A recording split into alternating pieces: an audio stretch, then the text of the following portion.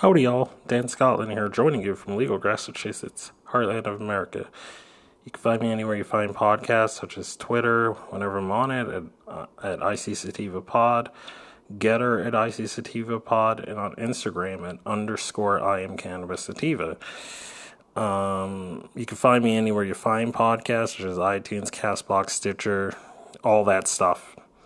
Sorry I'm a bit late right now. Still plan to get you the episodes. I don't know if it's going to be me getting you, mostly audio episodes this week, or if it's me getting you, the full 3 YouTube episodes. We'll see. I just took the weekend to just rest and get my bearings and such. Wasn't really in the mood to record, so I didn't really record for this or for our other sort of podcast, but the content's still going to keep coming, and I'm looking forward to our 4th anniversary, which will be next week, August 4th. 4 years in the game doing this and getting you guys these episodes. But enough digressing, and let's get to the topic. All right, so this is from the La Crosse Tribune. La Crosse County Board chooses not to hold another referendum on marijuana legalization, by Olivia Harkin. The La Crosse County Board decided one referendum on whether or not the state should legalize marijuana was enough. The board voted 16-12 against holding an advisory referendum this fall that would have asked voters whether they support marijuana legalization in Wisconsin. So to bring y'all up to speed, if you don't really follow politics in Wisconsin, Wisconsin does not have statewide citizen ballot initiative process. You can only really do non-binding ones on a local level that, again, they function sort of as temperature checks in a sense. Like a city or a municipality can hold them, but then that city or municipality can't go and act on it. All right. So if a municipality in Wisconsin votes yes, like several have a couple when it was put on various local ballots 4 years ago, that city wouldn't be able to go and legalize medical marijuana or adult use or that sort of thing. But it's a good temperature check for the politicians, and their legislature is controlled by conservatives that have been very anti-cannabis and have not really allowed even modest medical bills to get to Governor Evers' desk. So the only option they have is, electing more people in the legislature or to keep putting these non-binding initiatives that's the idea is to sort of put pressure on these politicians and, by doing it every sort of election cycle and such, it's going to put pressure where they get to the point where, like, you know what, fine, let's give you some. And I think that's the idea that they're trying to go for. But you have 16 board members that voted against them. And again, don't think I've gone soft, okay? We haven't gone soft. We're still naming and shaming. All 16 of those people that voted against their constituents, they all need to be smoked for good politically. That's for certain. Smoke all these prohibitionists for good and end their political careers. The board voted 16-12 against holding an advisory referendum this fall that would have asked voters whether or not they support marijuana legalization in Wisconsin, with supervisors arguing it was redundant after a similar referendum was held just 4 years ago.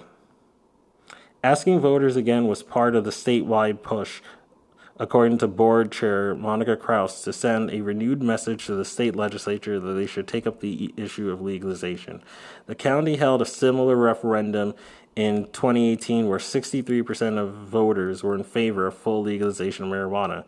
Similar results were seen around the state, but the legislature has taken little to no action on the issue since then. The referendum question would have been on the November 8 ballot and would have cost $5,000. I think it is silly to spend $5,000 on a referendum we know the answer to, said Supervisor Dan Ferries. Supervisor Rob Abraham said that he supports marijuana legalization. Said, what we should be doing is electing state officials who will do what their constituents want them to do. Several supervisors said they questioned the motives behind holding the referendum again. Again, it's to put pressure on these politicians that want to listen to their voters. There has been criticisms that it is a way to bring more Democrats out to vote during the midterms. Yes, and so is moral panic for the conservatives. But I digress. But others thought it was worthwhile effort to send a stronger message to the state. In my opinion, it is worth $5,000 to make a statement to the state. Supervisor Gary Podesky said, I would like to make the statement and vote again to let my representatives from the state maybe listen this time. Supervisor Randy Erickson said he was curious to see how opinions on marijuana legalization have changed in the past 4 years. My guess is that support will be greater than the last time. He said, the supervisors that voted in favor of holding the referendum were Kim Cable, Rick Cornsforth, Maureen Friedland, Peg Isola, Margaret Larson, Grant Matu, David Pierce, Pam Viner, Don Walkeck, Erickson, Krause, and Podesky. Those that voted against, oh boy, all these prohibitionists that voted against. All right, let's name and shame these folks. Those that voted against were Supervisors Mike Bartoni, Ralph Geary, Dan Hurst, Kevin Hoyer, David Hunt, Dennis Jacobson, Karen Keel, Joe Cornett, Dylan Mader, Matt Nicole, Roger Paleshka, Jack Porreba, Ken Schmilin, Tina Trygestad, Abraham, and Ferries. Supervisors Steve Doyle and Patrick Schiller were excused from the meeting.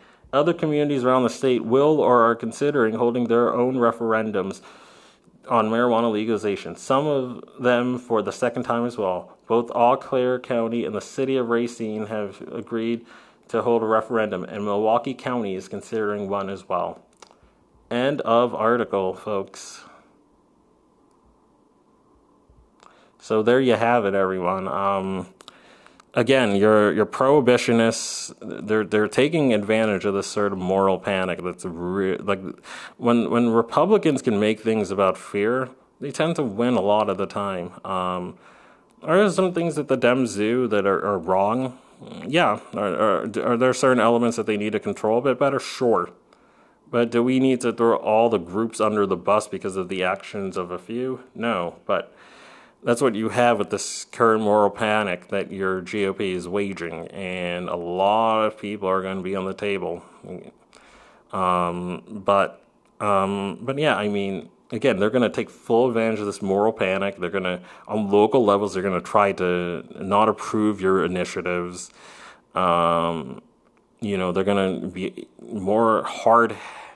They're going to be more with this red wave. They're going to be more heavy-handed on either taking things off ballots, in my opinions, or they're going to just take their sweet time with implementation because, again, they're tying this to the moral panic. You have Laura Ingraham and Tucker Carlson screaming to the hilt that cannabis is causing these shootings. So, again, when the conservatives can make things about fear, they tend to win. So again, watch out for more of these things happening. Watch out for more shenanigans. Vote out the people that are doing the shenanigans. Keep it pushing until we get cannabis for average Janes and average shows. But enough from me. I can be found anywhere you find podcasts, such as iTunes, CastBox, Stitcher, TuneIn, Radar, iHeartRadio, and other platforms like it. You can find me on Instagram at _IamCannabisSativa. On Twitter, if I'm on it, at ICSativaPod, and on Getter at ICSativaPod. And as always, everyone, stay mitigated, my friends. Peace out and ciao.